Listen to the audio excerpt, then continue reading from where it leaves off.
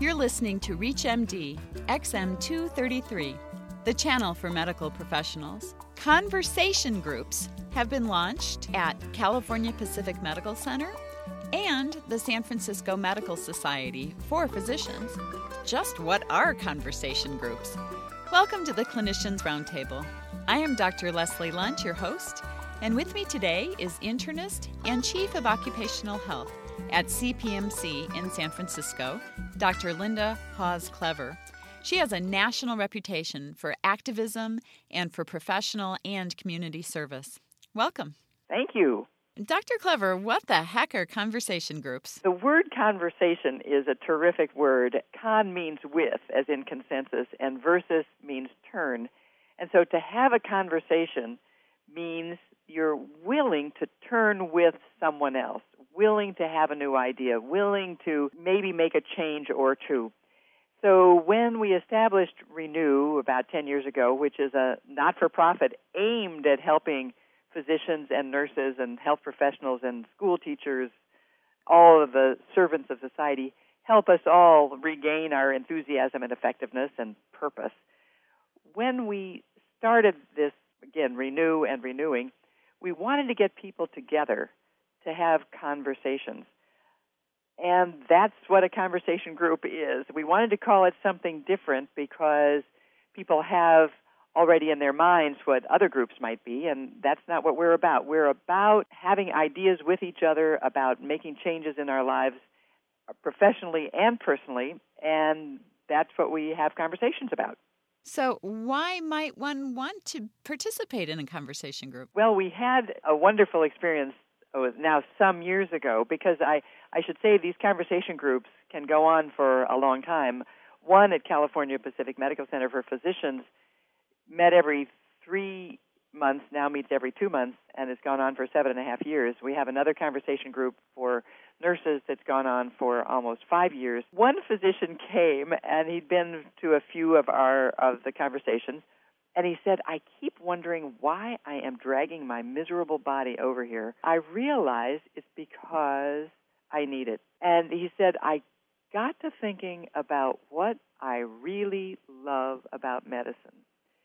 And he said, I realize what I love about medicine is sitting down in a patient's room with the patient, with the door closed, and working with the patient to help the patient get well. I love that part of being with patients in private and working with them toward health. And he said, I realized my time was just getting entangled with meetings and so forth and so on. So he said, I got off some committees, and he said, and then I asked my younger partners to learn more about the office because they're going to have to learn that anyway. And so I then started being able to spend more time with my patients. And he said, I'm a new man. I'm absolutely a new man.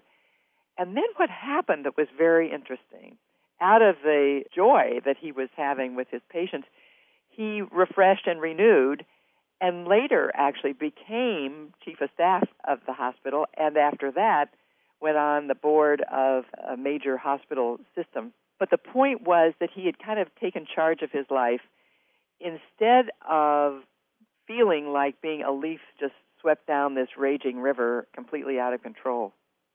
So that's why people might come to a conversation. They're feeling kind of itchy. They're feeling kind of antsy. They're feeling as if there's something better on the other side of the fence. But Linda, we talk to people all day long. What makes this different? What makes this different, I think, is perhaps the way we start. First of all, we do have a safe, confidential place for conversations. Now that people don't go to the doctor's dining room much anymore and don't go to the doctor's lounge much anymore, where are you going to talk about things that are important as you're rushing around? And if there is time set aside, we will take the time. It's a matter of kind of putting it on the calendar. And so if it's on the calendar, people will show up and people will do it. And so I think that part of what people are looking for is the opportunity to kind of sort through some of the conundrums or some of the questions on their minds. So that's one, is getting together with people. You may not even know them, but you've been through some of the same hoops together. Second is we start talking about values. And values are what underpin the meaning in our lives and what underpin the joy and the satisfaction that we have in our lives. Values are how we decide what's good and bad and right and wrong. Values are how we decide to say yes or no when we're in touch with our values. And part of our life in the busy lane or life in the full lane is that we may not talk about our values much anymore. And so one of the things we start with is talking about values and then actually give some homework, which is to go home and talk with your family members. Even little kids can talk about values. They may not use the word, but they know that they don't want their sandwich stolen while they're in kindergarten. They don't. But talk with spouse, talk with dear ones in your life about their values and see if you're in sync.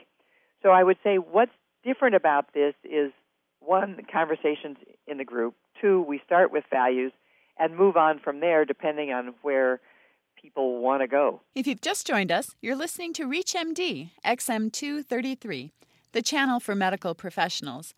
I am Dr. Leslie Lundt, your host, and with me today is Dr. Linda Hawes-Clever. We are discussing conversation groups, a safe place for physicians to discuss issues with other physicians. So, Dr. Clever, are these groups restricted to only physicians, or is the nurses group only nurses? We've done it both ways. Some groups that we've done are physicians only. It just, again, depends on what the organization wants or what the group wants.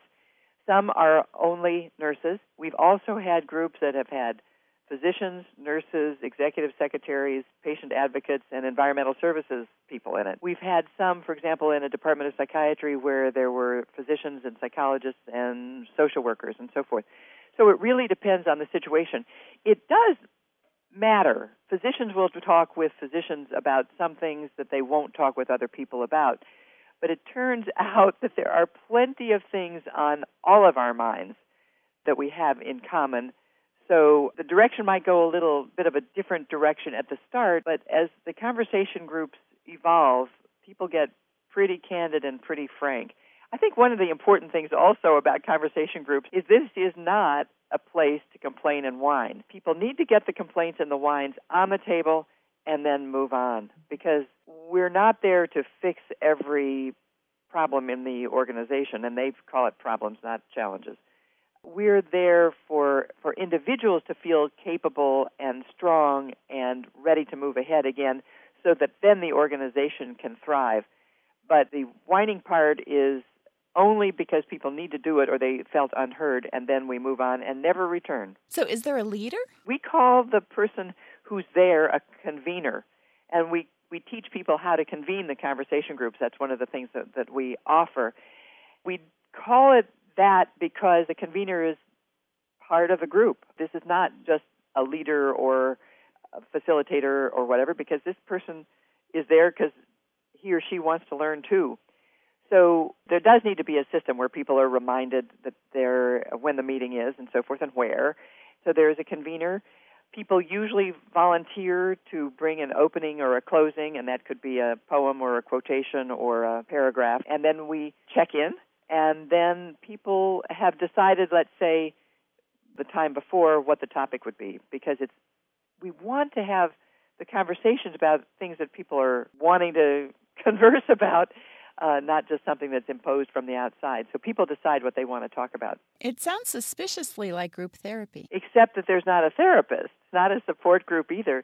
This is a conversation. This is among colleagues who share respect for each other, or a growing respect for each other, and want to move ahead. And if somebody needs care or counseling, then we can refer them, but that's not what this is about. It's much more about life and managing life than perhaps deep internal sorts of issues that need to get dealt with. Now, I suspect that some people not in California may be listening to this thinking, oh, brother, this would only work in San Francisco. This would never work in the heartland. What do you think? I agree that people may think that, and everybody has a right to think and to be incorrect. We have had conversations and conversation groups across the country, including Massachusetts General Hospital, and including in Chicago, and including in Seattle, and in Michigan, many different places. And whether it's a conversation group or whether it's a presentation or we could really call it a participation about renew and renewing. These kinds of matters are on the top of everyone's minds. What do I do next? Again, how do I get through a tough day? How do I make this tough decision? How do I make friends? Actually, an orthopedic surgeon came to a conversation group a couple of times ago and said, I love my practice, I love my patients, I love my staff, I love my spouse, I love how I spend my free time. And then this surgeon said, but I don't have any friends. And that is sad. And so we decided to talk about friendship and how do busy people get and keep friends.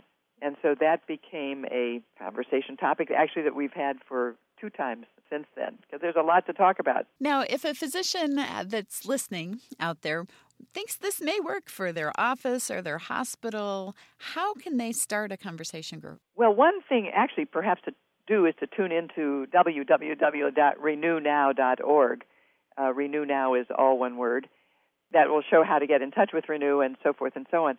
In our experience, there are 2 ways of doing it. One is by being in a conversation group that we have established here, and then you do it 10 or 12 times, and you get pretty good at figuring out how to convene because there is a rhythm to it. The other is we can teach people how to convene conversation groups, and we have done that over time, so then they can go back home and take the skill home with them, or we can come to the place and teach several people at a time how to convene conversation groups. I think one of the things that's important, too, as people are in conversation groups or learning how to convene them, they renew and refresh themselves. So it's really a win-win situation. How large are these groups typically? Typically, maybe 10 or 12 people sign up, and typically 5 to 6 to 7 people come each time. And that's because people have busy schedules and they have vacations and so forth. But it's important to make a commitment to this. It really is a commitment. And so every now and then the whole group is there. But again, there may be 10 and there may be 6. But those are good numbers. Some people drop out. So if you start with 10 or 12, you might end up with really the group is circulating among 9 people. I want to thank our guest today, Dr. Linda Hawes-Clever. We've been discussing physician conversation groups. I'm Dr. Leslie Lunt. You've been listening to the Clinicians Roundtable on ReachMD XM233, the channel for medical professionals. For comments and questions, please send your emails to xm@reachmd.com. Thank you for listening.